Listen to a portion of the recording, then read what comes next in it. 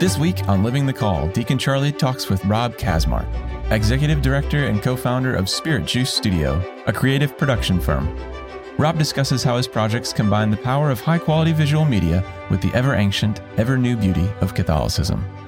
He and Deacon also touch on diversity in the church and ways to break through differences to find common ground.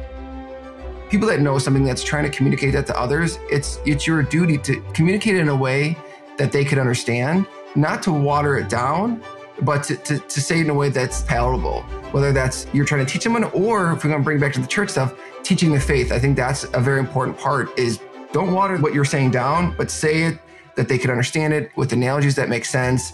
And I mean, you'd be surprised. It's seeds get planted very deep in that way. This is Living the Call.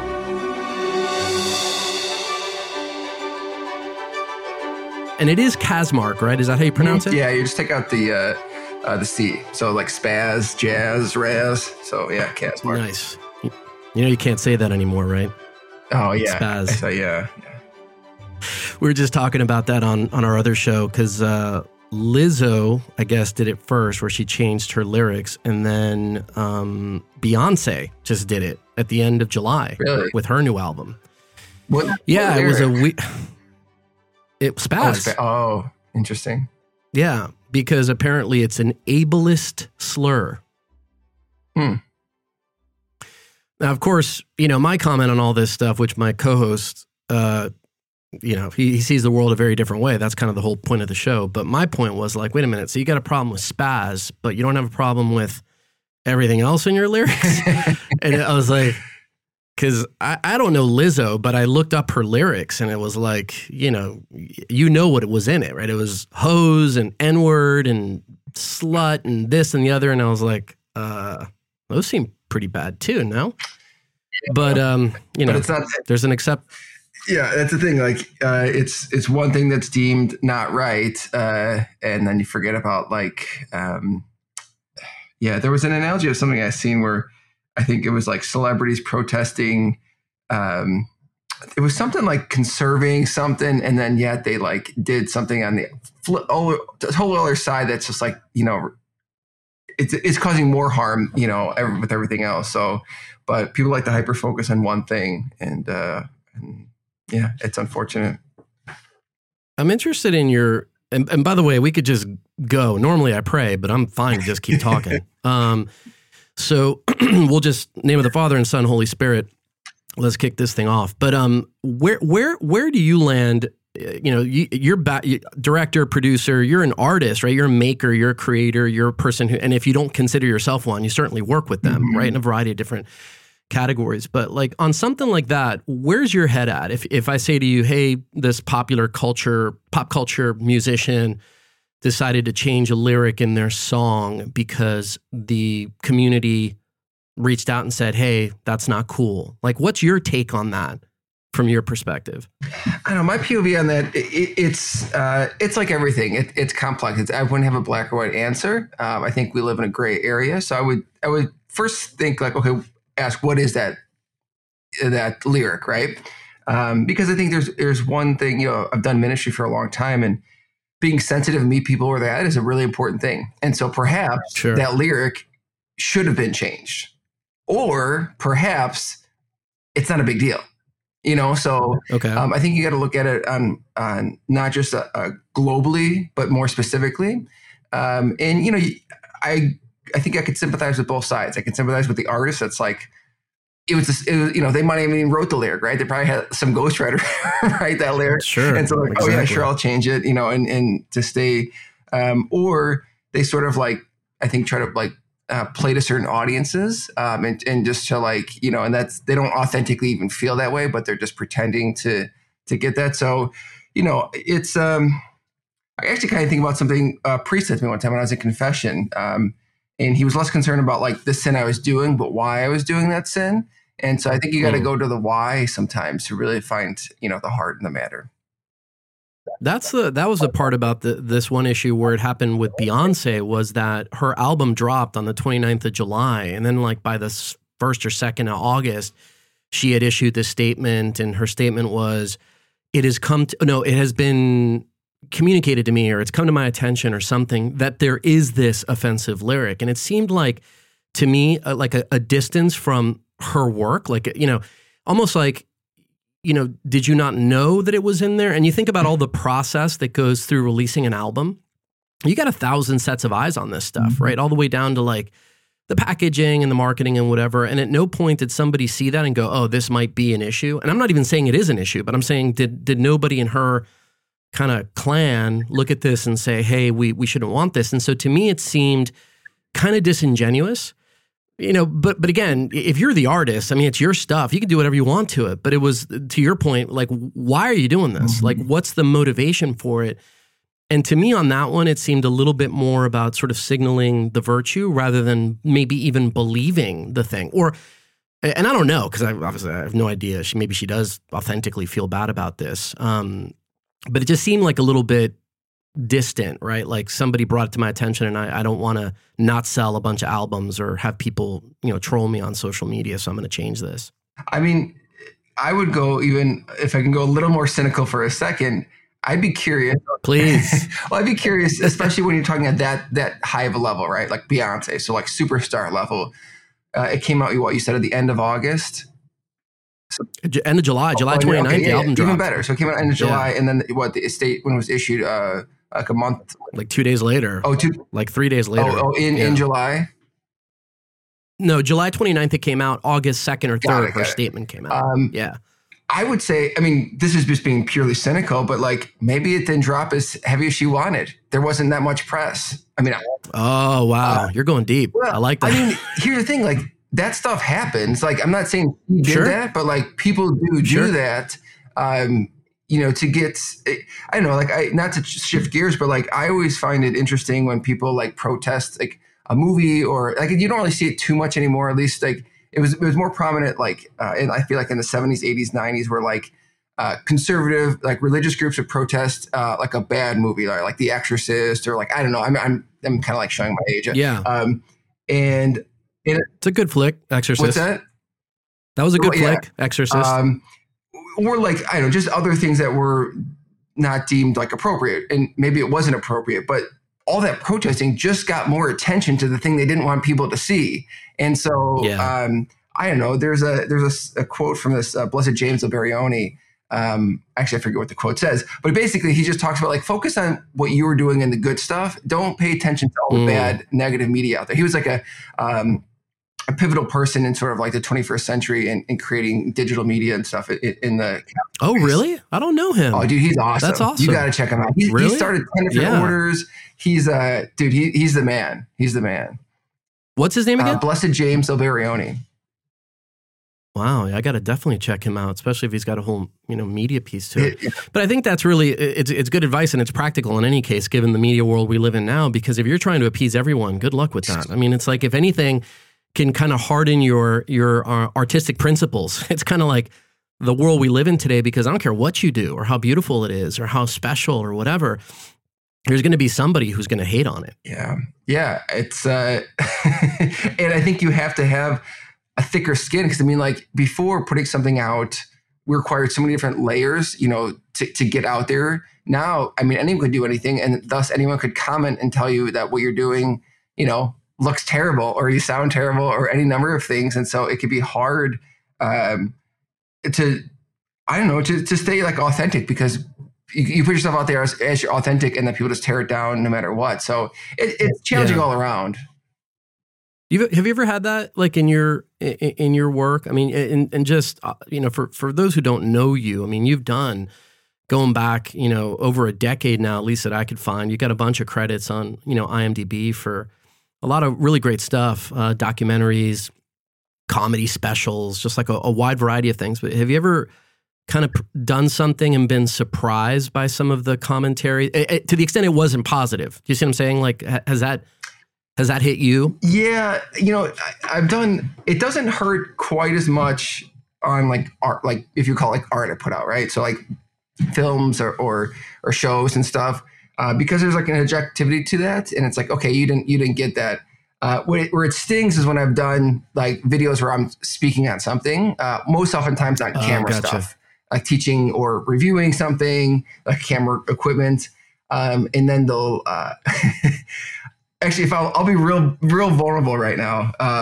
I don't know why, but so this goes back to when Twitter first was doing live video. So like live video seem like everyday things now. Like, oh, like every app has a live feature. It was called Periscope, was like one of the first ones. And I believe, I remember. You remember Periscope? Yeah. So I believe Twitter owned it. I could be off on who owned what and whatever. So anyways, it was early days stuff, and it was early days of drone. And so like, and I kind of been on drone stuff since like the Phantom 1. And I have a whole bunch of fun stories about that, flying over the Vatican and things like that. But I'm less than supposed to. Anyways, so I was like, okay, I'm gonna do like a live video talking, or like showing how to like get a drone up, do some moves and stuff, whatever. And so I'm doing it, and then the comments are going. I'm trying to like do both things, right? Fly the drone, look at the comments, like respond to it, because you can respond in real time. It felt like really cool. And then I'll just use like the person said, "Man, he's got a big butt," or actually they said it a little bit more vulgar than that, because I was standing up straight, and I was like, okay. And I got, wait, about you? Yeah, about you? Yeah, and it wasn't in a positive way. Wow. No, yeah, exactly. And wasn't a compliment. Was not a compliment. No, it was not at all. And I remember I got like really like, I was like, and then I stopped doing Periscope then.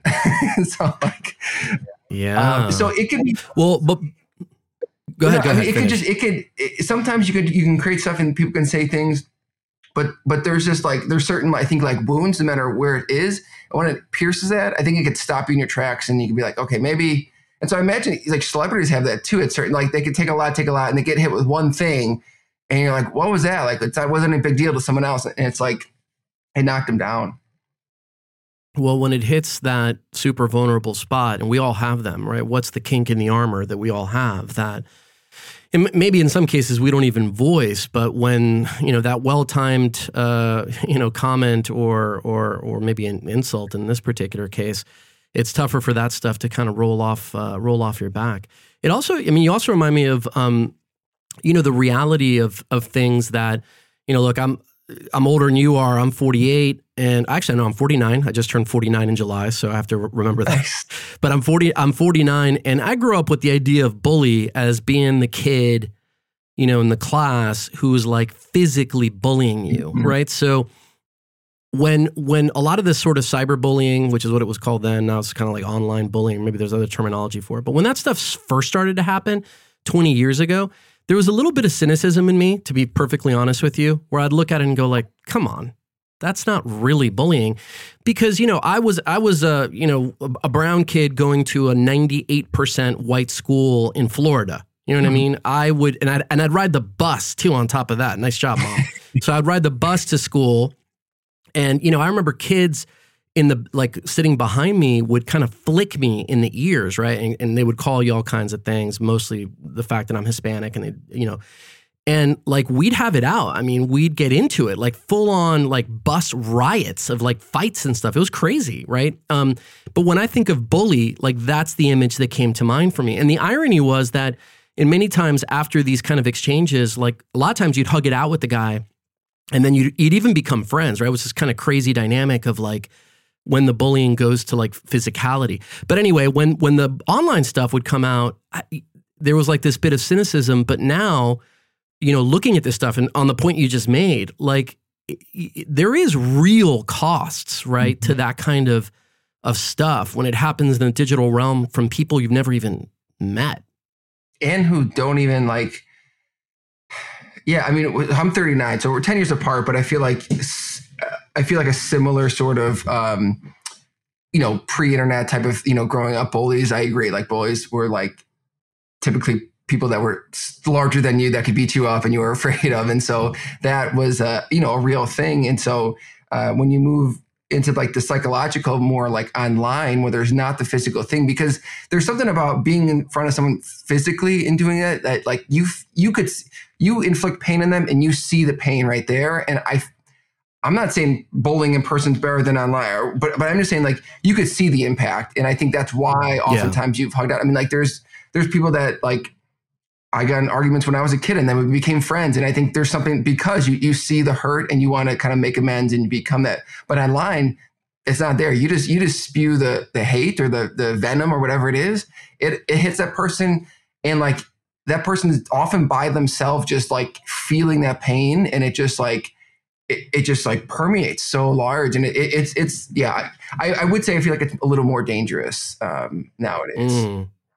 Because of the fact that you're not like, it's almost like you're experiencing it solo, and there's less of an ability to maybe share it, or, you know, or maybe you can share it, but the idea that like when you're getting bullied or you have a fight in school or as a kid, like, you know, it's a real thing that happens, and other people see it, and, you know, it's something that you're kind of sharing in a space of, on some level, kind of community, but there's a lot of isolation on the digital side of things. And if you don't have that sort of avenue of expression, and ironically, even if you don't even have that release, right? Like for me, again, I don't know if you had some kind of similar experience as a kid, but like I would get into scraps quite a bit because of the way that I came up as being like, you know, this Hispanic kid coming up in a very predominantly, you know, lower middle class, kind of blue collar, white setting.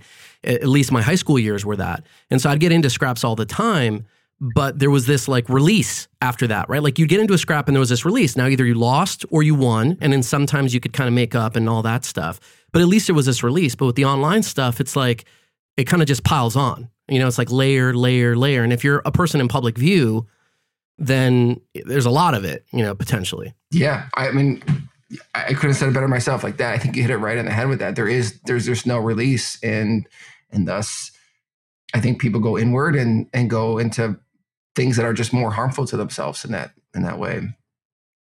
The way you came up too, when we had our call earlier, you talked about like, you know, because I look at you, just so you know, I kind of look at you. The reason I wanted to talk to you as much as I did was because I kind of view you as a little bit of a mold breaker. And I really love that. This idea of not just kind of how you came up, but the sort of avenues that you've chosen to express, and the way that you express your art and your work is kind of very different from the general expectation. And so I always love that kind of mishmash of like people that you don't expect to do a particular thing, and when you look behind it, it's like they do. And you know, a lot of it is physical for you. Like you've got, you know, full sleeves, and people look at you and go, this guy can't be like a devout Catholic and whatever. And I get all that, but I think that's part of what makes it really interesting. But when you were coming up, like, you know, you talked about like BMX. That was like, you know, that was a big thing for you. Was there something from that experience, you know, I don't know, community or brotherhood or something that you've kind of like called back in your adult years within a Catholic context?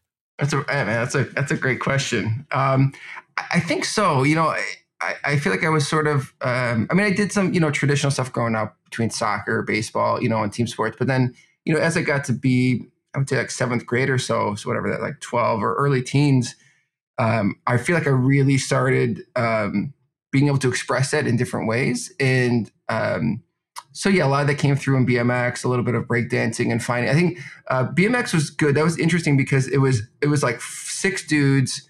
They were all older than me and they're all better than me. And it was like a close knit, and we kind of like all rode together. But the problem is they went to college, and then I didn't really have a community.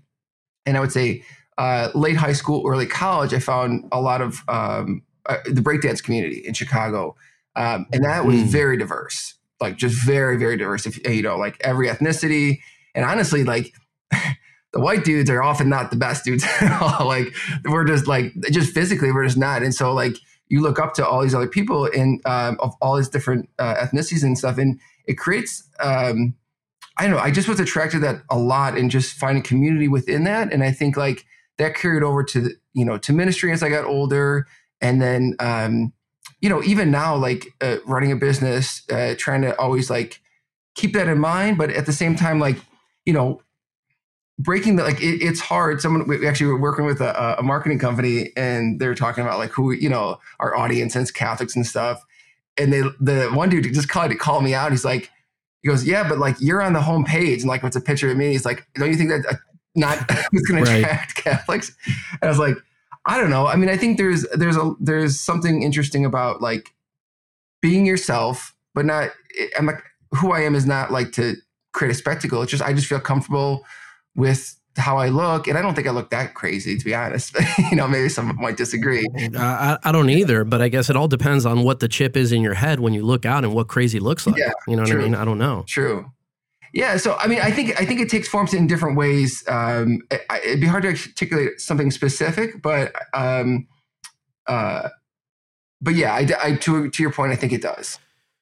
Well, I think, just even the idea of this kind of diversity, right, where if you're coming up in BMX and certainly in breakdancing, right, I have a little bit of experience. Like, I remember, like, again, I'm a decade older than you, but I remember when, kind of breakdancing broke through the kind of the veil, right, the whatever you want to call that, the membrane of popular culture. And this was like, early mid 80s, right? With movies like Breakin' and Breakin' 2 and all these different things. And what was the other one? There was forget the other one. And you're either a Breakin' or this. I'm going to remember the name, but anyway, it was one of those two, and it was like a Pepsi Coke thing. Are you like Breakin' or are you this other thing? Maybe no. It was. I remember Ray Don Chong was in it, who was in Red Dawn and a bunch of other stuff, like really classic 80s movies, but. It'll come back to me in a second. Street Beat, maybe, or Beat Street.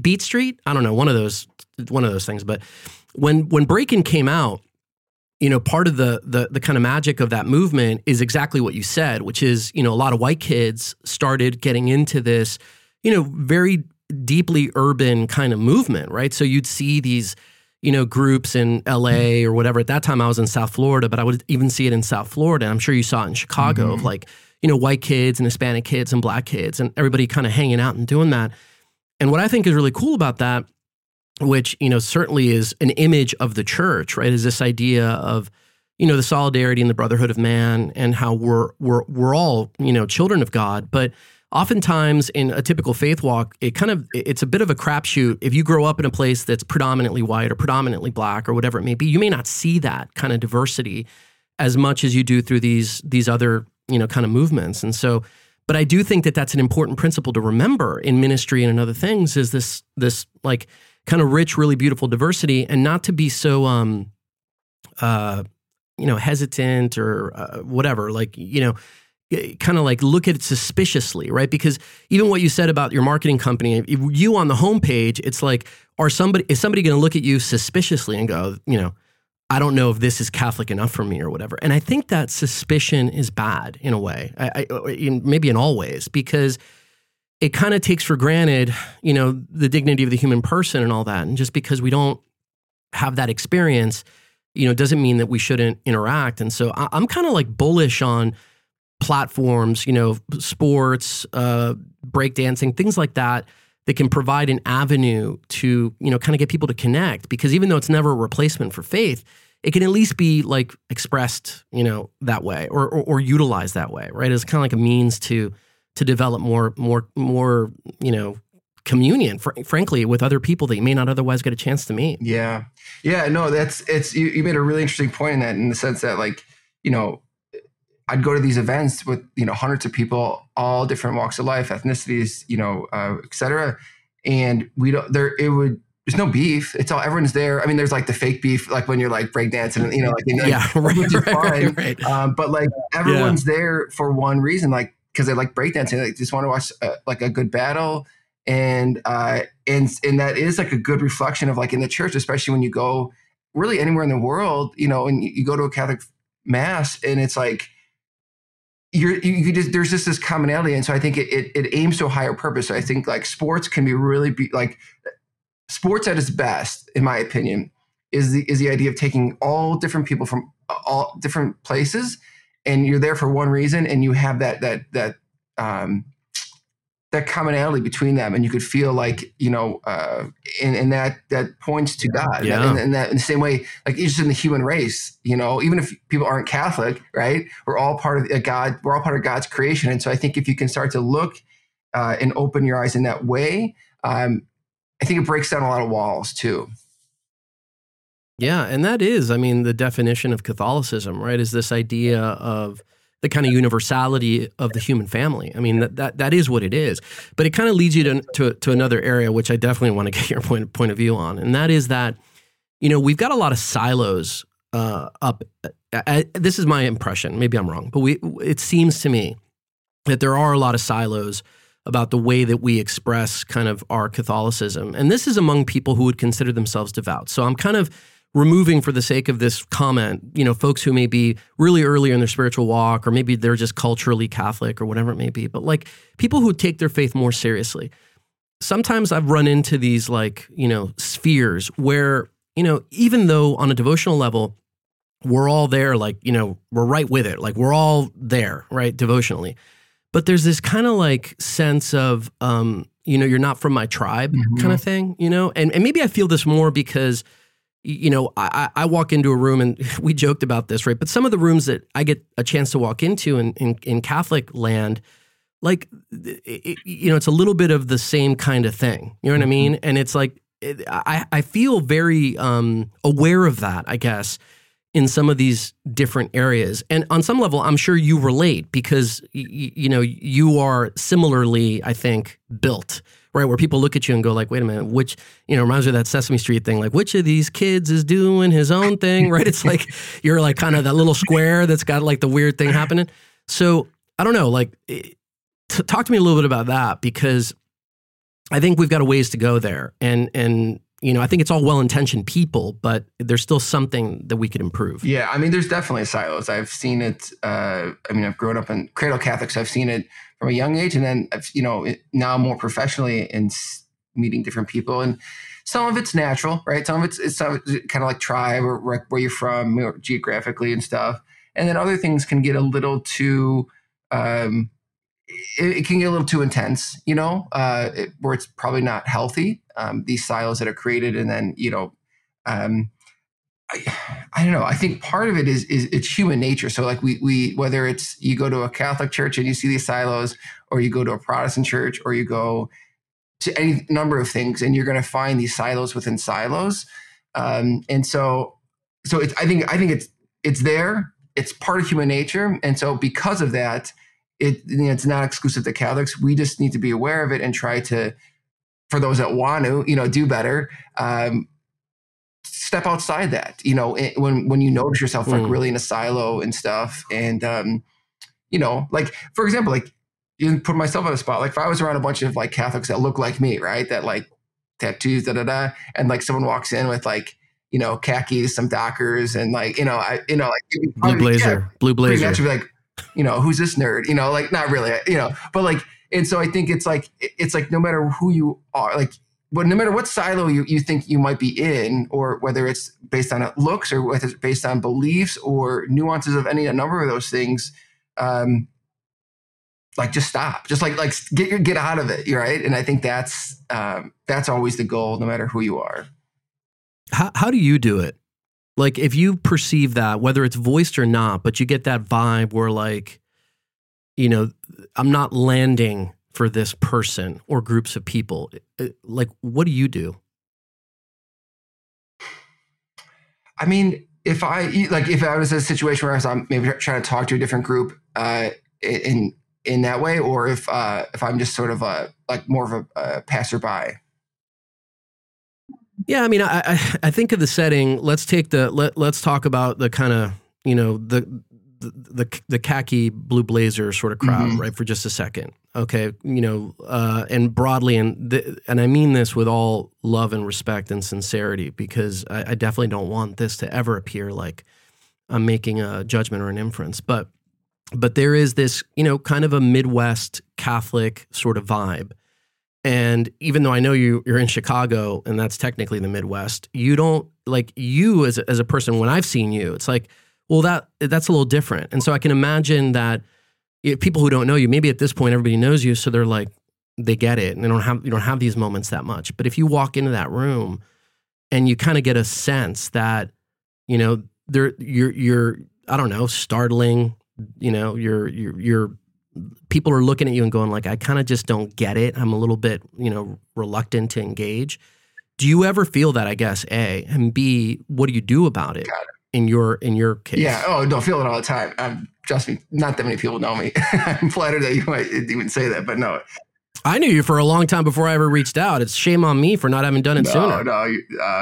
No, but yeah, all the time. But I think we all have more in common with people than we have differences. And so like, if I'm in those situations, like I'll take a page out of my mom's book, because my mom is like, she can make friends with anyone, anytime. And she's not as like, she's Italian, so she wears black, but that's because like Italians just like to wear black.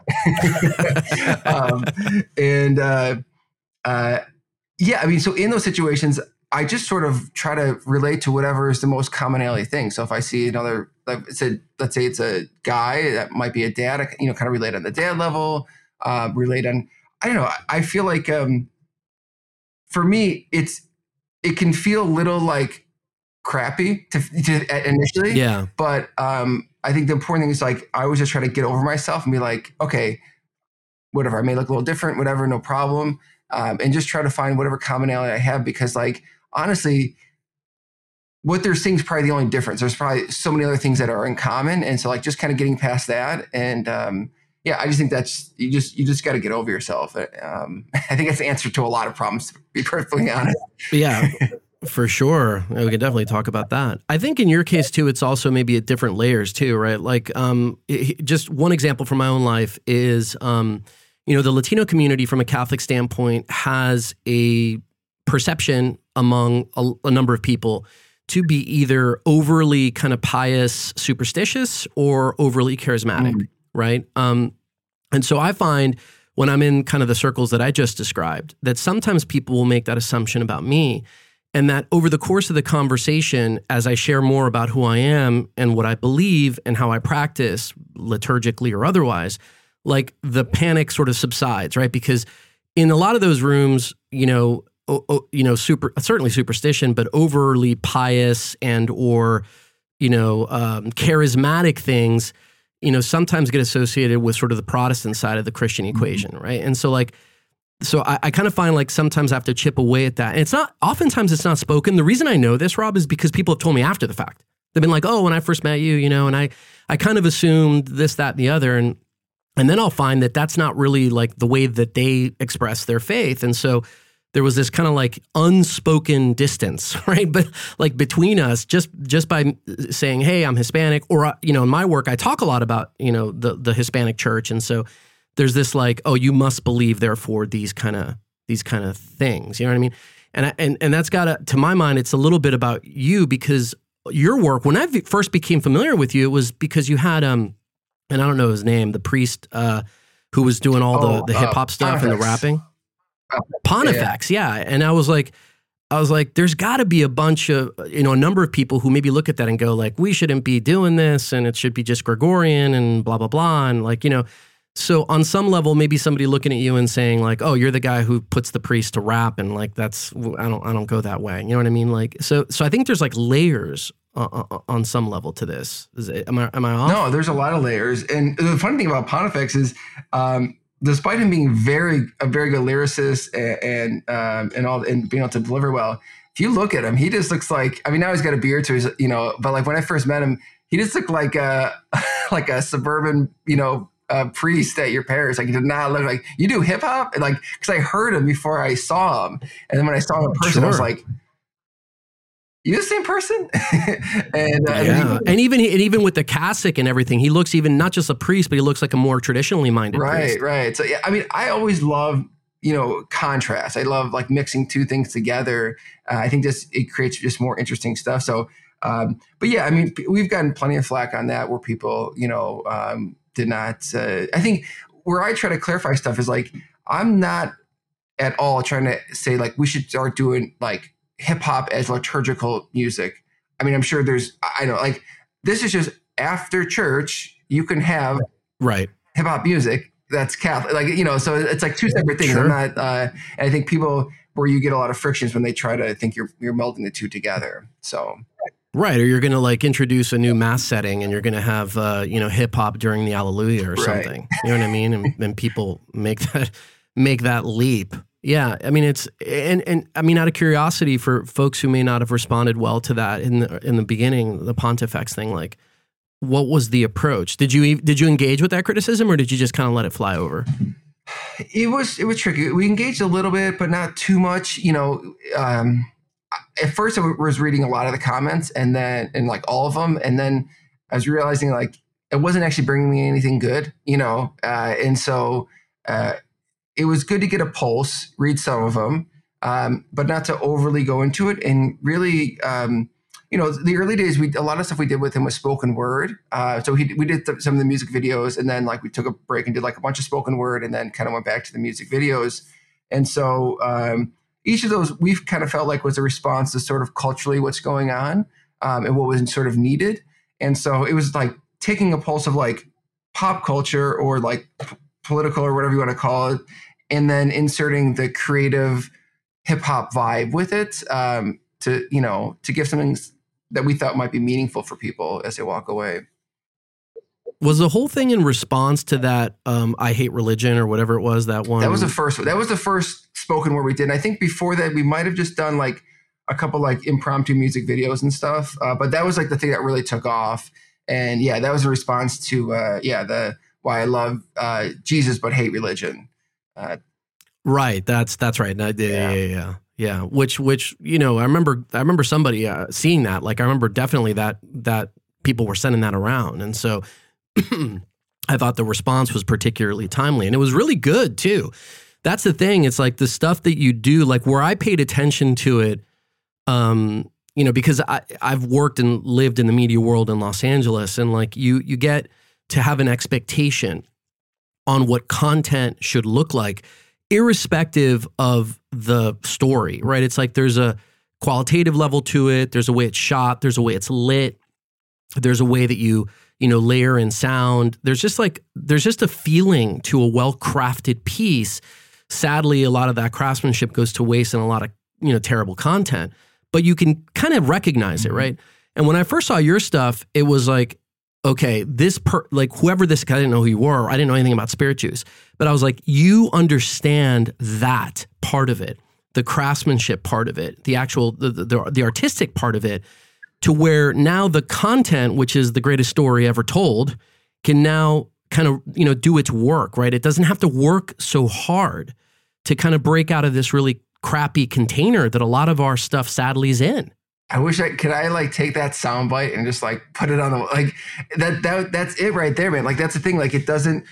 We have the best message. I'm trying to just re-say what you just said, but I just want to do it for emphasis because I think was so important. It's like we have the best message, but it's got to work 3 times as hard when you put it in a container that does not look good.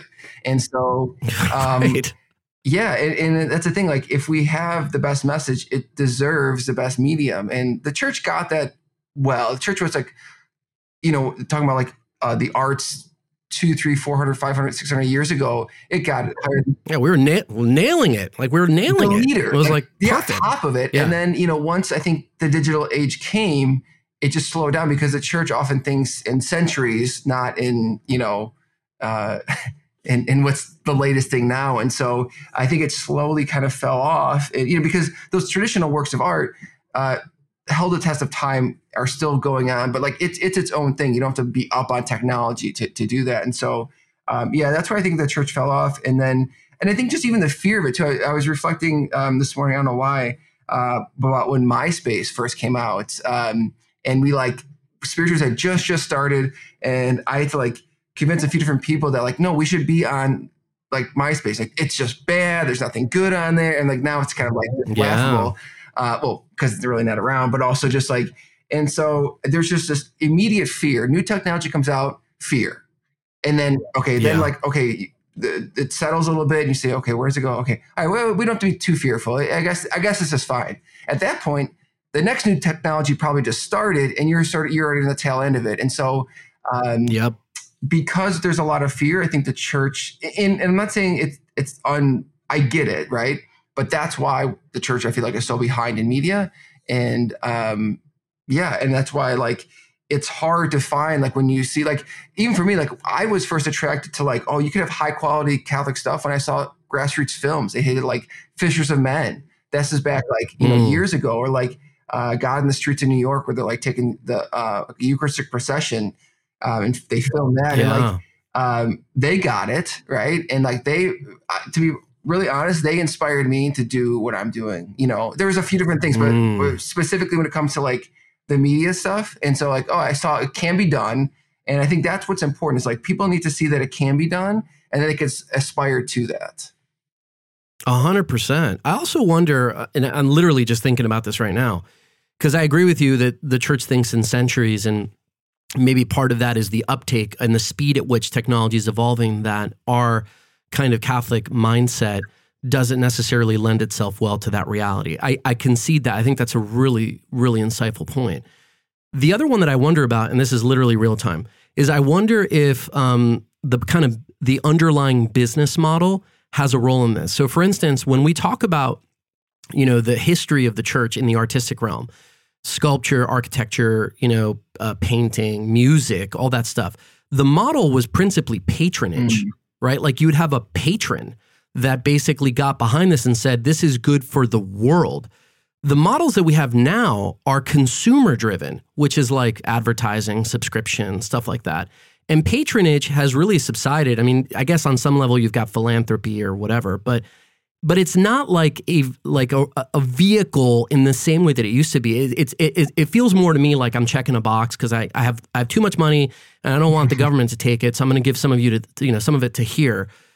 Do you think that has something to do with this? Yeah, I never thought of it, but I think it does. I think it does because there's just there's more visibility on everything everywhere now where you didn't have that, and so like it's I don't know. This is new.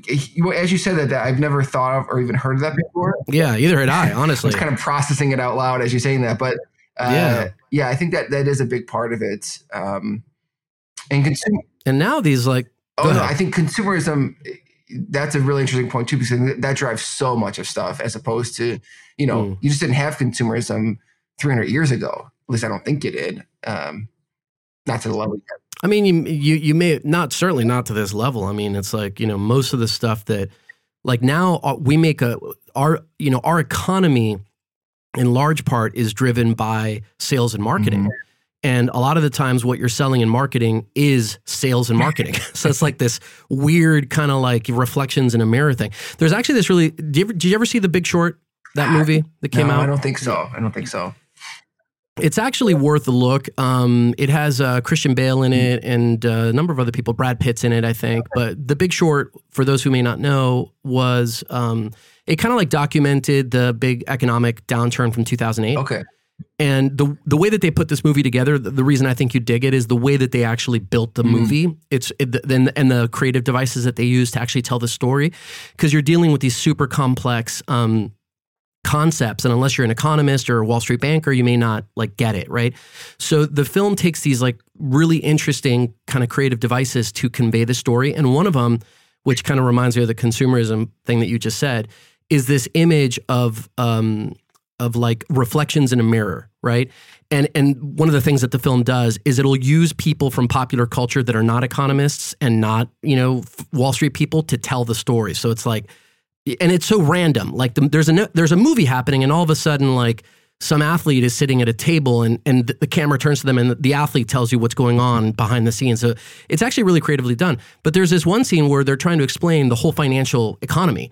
And I forget who it was. I don't know who was the person. Maybe it was like Lady Gaga or somebody. But it was like this random celebrity who starts telling the story of kind of how our economy works in financial terms.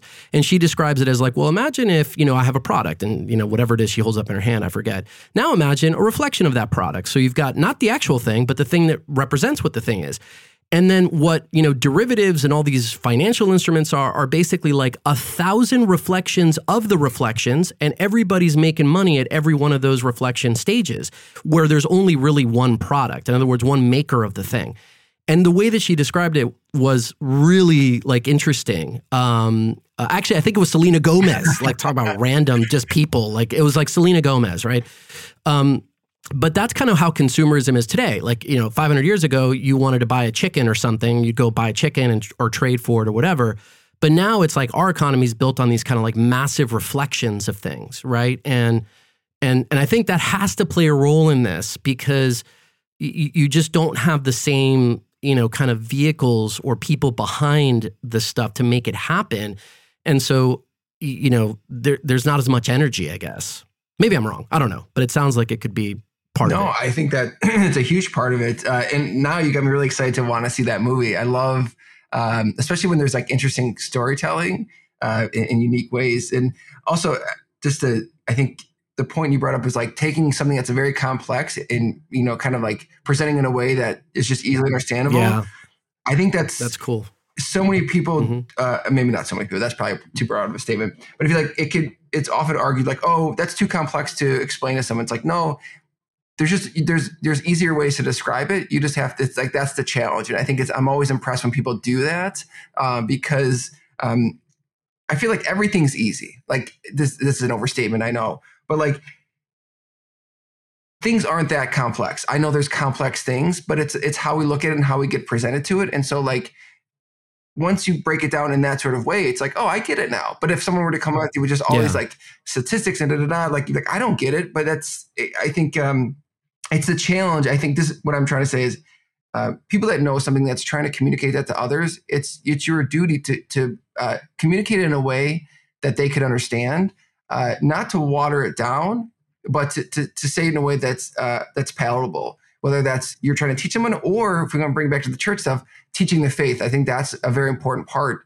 Is don't water what you're saying down, but say it that they can understand it with analogies that make sense. And I mean, you'd be surprised. Like it's seeds get planted very deep in that way. And dude, that's a huge spiritual kind of gem right there because you see it reflected everywhere in scripture, right? I think about St. Paul talking about, I don't know if it was to the Galatians or the Thessalonians or whoever it was, but it was, the idea of milk before meat. It wasn't that I'm giving you not food, right? You're still getting food and you're getting nutrition for your stage of development, right? So, but it was like, so who needs the milk and who needs the meat? Because they're both God's kids and God wants all people to be saved, right? But it's, to your point, it's like, how are we transmitting this faith? And I do think that oftentimes it is confused with watering down. I really do think that. And what I see it as is almost like a reflection of accompaniment, because you do want to meet people where they are and you want to walk with them to get to where they're going. But like you might not be able to come and hit them with whether it's that deep financial thing or a deep theological thing, but you can meet them with truth and it's not watered down. It's just like a different modality, right? It's milk, not meat. So I think it's like a huge spiritual point. Yeah, and a challenge because it could be easy to water it down. The challenge is saying it without it watered down, having the same depth, but to an outside person, they might not, it might just throw in that same bucket of like, oh, that's just watered down. That's not what you're trying to do. So, also goes back to like the intention and stuff. And so it's a challenge. It's not easy. It's very hard and it takes time to do it well. And I think the only way to do it well is by repetition and by doing it not great for a while and to really, know the nuances of it. So, yeah. Do you think that's one of the gaps that kind of exists? I know when we talked last time, one of the parts that I underlined in my notes talking to you was this idea of you kind of starting to see gaps, right? When you were younger and you were kind of coming out of this, DJ scene, radio scene, media scene, and kind of like you also had this ministry kind of lens, and you were like, there's some gaps, which I think by itself is a really interesting thing, and it redounds well to you and to what you've now done. But do you think that there's a gap there just broadly in the church of like the transmission of the gospel, the transmission of the truth and like kind of how we do it? Yeah. And I definitely think there's a gap there. It's, I think it's natural for anyone that once they learn information, they feel empowered, which is good, right? Like you learn something, you feel empowered.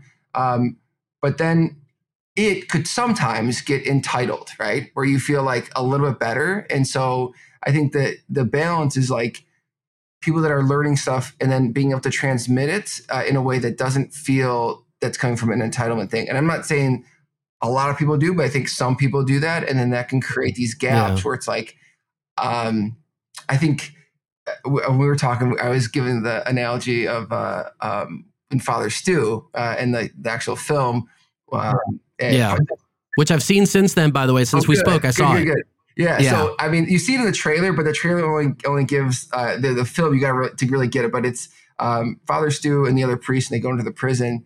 It's, it looks pretty intimidating. And so the one priest is trying to like speak very much from the head and stuff like that. And then it's not being received at all. And then Father Stu just like hits him between the eyes of like, because his heart's there. He cares about them. He really does. And he also cares about the priest that's there too. Like he's not trying to like, tear him down. And so, so much comes to where your heart is and what you truly desire, because like that's I think just that's the crux of it all together. We were talking about gaps, but yeah. The other thing with that scene too, which is super powerful, is that he of course he loves them and the other priest, and he wants to bring everybody along, but he's also like he's walked in their shoes, right? He's lived on some level that life. And when this other priest is talking about, a lot of things that maybe to them, even though they weren't, maybe to them sounded more like platitudes. Father Stu comes in and says, I forget exactly how he says it, but he's like, basically, when nobody just gives a shit about you, God is still there, right? And he's talking to people who are like, yeah, I do feel like, people don't care about me. I do feel vulnerable, isolated, alone, dejected, rejected. Like I feel all those things. And he speaks it. It's all true. And God is there when you think, when nobody else is or whatever. I mean, that's all true. But just the way he did it was really powerful in some part for me watching that movie, because it was credible that he had actually lived that. Like he had been the guy going like, nobody gives a crap. Nobody cares. You know what I mean? And that's one of the reasons I think that was such a powerful scene. Yeah. No, I agree. Yeah.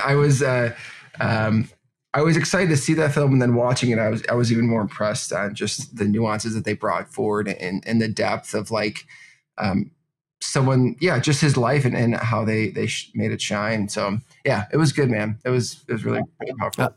I like those guys who are like kind of the crossover Catholic guys like Kevin James and Mark Wahlberg and all these guys. David Henry on some level, although he's more, I guess now more sort of firmly rooted in the kind of Catholic space, but you can watch that kind of bleed, over the movies, like it starts getting more strong and more clear.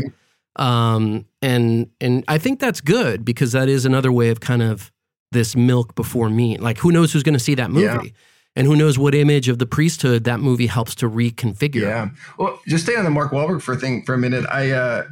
We were at the Wisconsin Dells over the weekend, and they had, these like big Transformer stuff set up outside. Wisconsin Dells is like a lot of water slides and kind of like crazy stuff. Anyways, these giant Transformers. They have a big music concert there, don't they? Like the Dells Festival or something? Might. Isn't there like some? I'm not sure. Yeah, they very well could. I'm not not sure. So yeah, they had these big Transformers, and then some of my kids wanted to watch Transformers that night. So we watched Transformers 5 with Mark Wahlberg, and there's a scene. So listen, because he's Mark Wahlberg, I feel like he probably in his faith had something to do with his dialogue. I don't think this was just in the script that they gave it to him. But anyways, it's called Transformers 5: The Last Night. And so they're looking for like the last night, and it's like the bloodline, And it's like Anthony Hopkins is saying on like all the qualifications, and they're like, oh yeah, and you need to be chaste. And he goes, and I know you're chaste. And so it goes in Mark Wahlberg in the film, his wife passes away early on. He goes, well, maybe I'm just saving myself. I'm trying to like, he gives like a little bit of like that. My Catholic ears were like, dude, that was like super Catholic in Transformers 5 with Michael for Bay. Sure. And it's like, yeah, I feel like it bleeds into that. And he probably said, during the filming, whatever, it's like, hey, could I just kind of tweak this line a little bit? And they're probably like, yeah, sure. It doesn't matter. It's the same plot line. And, but it comes through. And I think that's seeing that is always really cool and inspiring. You know what other movie did that? Zac Efron's 17 Again. Have you seen that? It's an old movie now. You should check that one out too. 17 Again. He was probably, I don't know if he was 17, but he was closer to it than he is now. But it was one of these like very 80s kind of, I go back in time and I'm now in high school again. Yeah. So there's some magical event and like I'm back in high school and I can right all the wrongs. And it's a very powerful device, right? Because like people get that and they all want to right the stuff that they didn't do right in high school. And it's that kind of vibe throughout the entire movie. But there's this one scene where now being transformed to his 17-year-old self, right? The original character is, what's his name? Barry, the guy from Friends. One of the actors from Friends, from the original TV show. I forget his Perry is his last name, but I forget his yeah. first name. Is it Tim Perry? I don't know. Well, anyway, so like he goes back in time and he walks into his health class, basically. And they're talking about sex ed, and the teacher at one point starts handing out condoms in a box to everybody. And it hits in front of the Zac Efron character. And he says, and everybody's joking, they're grabbing handfuls of it. It's like, oh yeah, whatever. And then he basically puts the stuff back. He's like, no, I don't want this, because sex is about love, and you want to have sex with the person that you love, and that requires this relationship. So I'm not, and it was like so stark, you know what I mean, in this moment. And it was never something, I mean, to my mind, that movie was never marketed as like a Catholic movie. And I don't think Zac Efron is, I mean, he may be Christian. I have no idea what it was, but it was like this very pro-life kind of anti-contraception sort of moment in this film. And it was really interesting because it sticks out like a sore thumb. And people remember that stuff. You know what I mean? They remember it in these very kind of mainstream settings. That's, damn. Yeah, that's awesome. Now I want to see that movie too. That's so... Now you got 2 film recommendations from it. There you go. Yeah, I feel like Knocked Up did that in the pro-life thing. Like that was like, one of the most pro-life movies I feel like I ever saw, because it was just so like I have no idea if that was their intention. Probably not. But there is something powerful about those statements when they come, especially just in like in a spot you're not expecting, a Zac Efron movie or, a Transformers or, a Seth Rogen comedy. Like it's, and those are the ones I feel like that stick with you because you're not expecting it. And that goes, exactly. That contrast. Like it's a comedy, it's this, and then all of a sudden you get to hit with this like deep theological thing. You're like, dang, like, yep, 100%. The last one that I can think about, because I know I got to get you on your way, but clearly we could talk forever. But the last one that I think about is Kevin James' movie called Here Comes the Boom. Oh, I think I did see that. Yeah, and it's the one little nit that I would pick on that movie. It literally could have been like kind of Eddie Murphy level, Daddy Daycare, Dr. Dolittle in terms of its success, but it wasn't. It actually didn't do as well. And the reason for that, in my opinion, was the way that it was lit. The whole thing was super dark. It's really weird. I don't know why they did it that way, because it's not a dark movie. But anyway, aside from that, there's this one scene. He's an MMA guy, Kevin James. Well, he's not an MMA guy, but he's training to be an MMA fighter because he's got to earn 50 grand to like help the school with the kids and the music program. And like, there's all this story in the background. And so he's training and he's just getting destroyed by like these MMA guys, right? And there's like real MMA guys in the movie because Kevin James knows all those guys. Like they all know each other. And so there's this scene where like after he's taken a total beating, I mean, this guy's been crushed, right? And they all sit down to have dinner.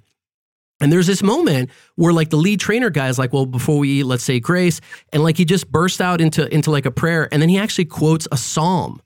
And it was, again, this like, what is happening here, right? Because it was like, imagine you're watching Daddy Daycare or something. And it's, even though it's, of course, not a shocking thing, and probably billions of people do this before they eat, all right? But it was so unexpected in that setting.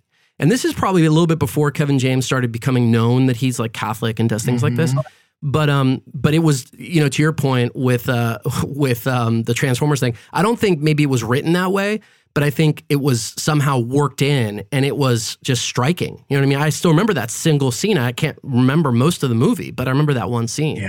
And it was really impactful because of the contrast of where it was. Yeah, that's beautiful. That's, I think that's, that's really what we're called to, like living our faith in where we're at. And it's not necessarily, like, yeah, sure, if you're in doing Catholic media and all that stuff, that's great. But like, honestly, most people aren't, right? They're working a normal job or a not religious based job, whether that's in the arts or whether that's just anywhere. And I think you want to make sure it comes through authentically and appropriately. And I think those examples do that. And I think that's what's beautiful. I think that's really just prime examples of living your faith in that way. So yeah, that's cool. Rob, before we get you on your way, we're going to do our Wait What segment as per usual. But before we do, I really want you to share like how folks can get in touch and follow your work. And I mean, you've done a ton of stuff, and a lot of people who listen to the show probably already know about you. But if you want to share with folks how to kind of follow your work, and also maybe like something on the horizon or something you're excited about, that kind of thing. And then we can get to our Wait What segment. Yeah, thank you. So if you check out @SpiritJuice on any of the social platforms, or @SpiritJuice Studios, we have two. Spirit Juice is just like the faith content, and Spirit Juice Studios is more like how we do it. So we have a lot of stuff like that. You can just Google us, and we should be probably the first thing that pops up. Something on the horizon, I'm really excited about.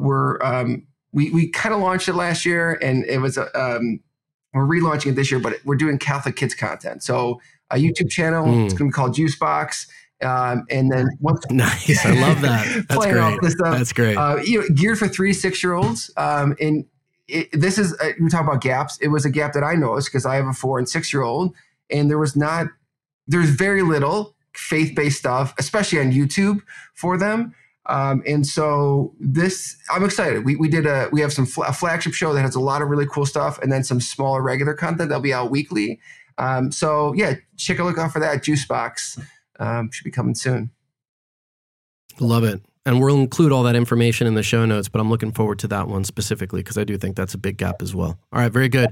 Rob, so we've actually got 3 questions for you as always, but today, first time ever, all 3 of these questions are going to be fill in the blank questions. So sadly, there's no time machine question today. So Rob, you're breaking the mold even on this show. So nice job. All right, so here goes. This is the first fill in the blank question. Rob, in 1910, the first blank ever used to convict an American of a capital crime happened in what is now the Beverly neighborhood on the south side of Chicago, which I know that you know a thing or two about. So the first blank ever used to convict an American of a capital crime happened on the south side of Chicago in the Beverly neighborhood. What is the blank? A photograph? Oh, good guess. If that's your final answer, sadly, you are incorrect, my friend. The answer is fingerprints. Oh, okay. The first fingerprints ever used. Turns out a guy named Thomas Jennings was burglarizing a house when the homeowner showed up, came home, and Jennings shot him. And based on the fingerprints left at the scene, he was convicted, and eventually he actually was hanged. So there you go. The fingerprints were the first time ever used in the south side of Chicago. All right, cool. Question number 2, Rob, fill in the blank. This one's really close to home too. In 2019, after searching endlessly online for music in his genre of choice that reflected his Catholic identity and not finding any, Gabriel Eshel decided to make it himself. Now, with hundreds of thousands of subscribers and views, dozens of appearances, and massive live events in Latin America, Gabriel is one of the most successful blank in the world. Or I should say Catholic blank in the world. But what is the blank? One of the most successful blank in the world. More than musician, right? It would be more specific than that?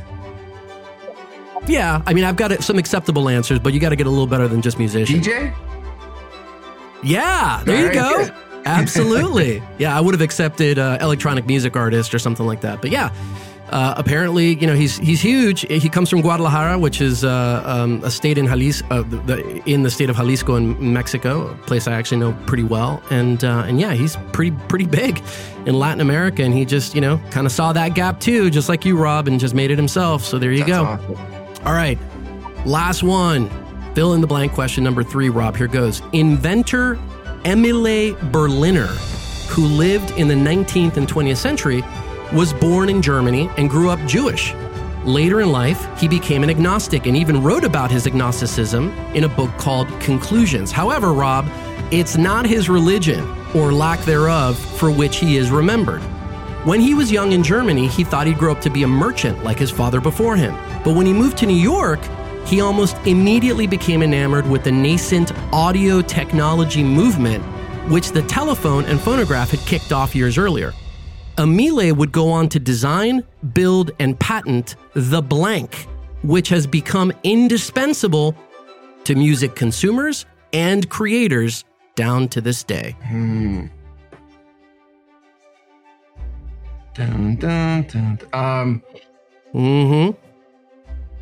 So you would go on to design, build, and patent the blank, which has become indispensable to music consumers and creators down to this day. The and is important here. So what is the thing that he designed and built and patented? Well, and I'll give you an even further hint. Okay, I'll give you a hint, really good one. It ties to the last question that you just answered. In my head, I'm thinking microphone, mixer, record player, turntables. Turntable. Okay. That's right. Turntable. Nice. Yep. Emile Berliner was the guy who first built that turntable. In fact, designed the discs to be flat and not the sort of rolls that happen in the phonograph. Yeah. And it was, not too long thereafter, people started figuring out that you could actually scratch these things and make some interesting sounds. So there you go. He kind of gave birth to the DJ. That's amazing. That's fun. Great job, brother. 66%. Even though that's a D in school, it's an A+ here. So great job. And what a privilege to have you on the show, man. It's super great to know you, meet you, and we're really happy. I'm really happy that you're out there doing what you're doing because the world needs it. And I think you do it especially well. So thank you so much for coming by. Deacon Charlie, thank you, man. I mean, when we talked a few weeks ago, I just left that so invigorated and just like, I was so excited for today and just felt like kindred spirits and things. And sometimes it's hard to kind of keep doing what you're doing. And I just felt very just enthused by our conversation. And it was perfect timing, I'll say that, without going into a whole lot of other detail. It was perfect timing. And so I'm just very grateful and just blessed for the opportunity. Yeah, ditto on this side, brother. Great to know you, and happy that you're doing what you're doing out there. And if you're listening to our voices, maybe this can inspire you to go do that thing, mine that gap, close that chasm, whatever it may be that you see out in the world, based on this conversation and the things that we discuss. So share the show with a friend. Share this episode with a friend. Subscribe. Always remember to subscribe. We'll see you again next time on Living the Call.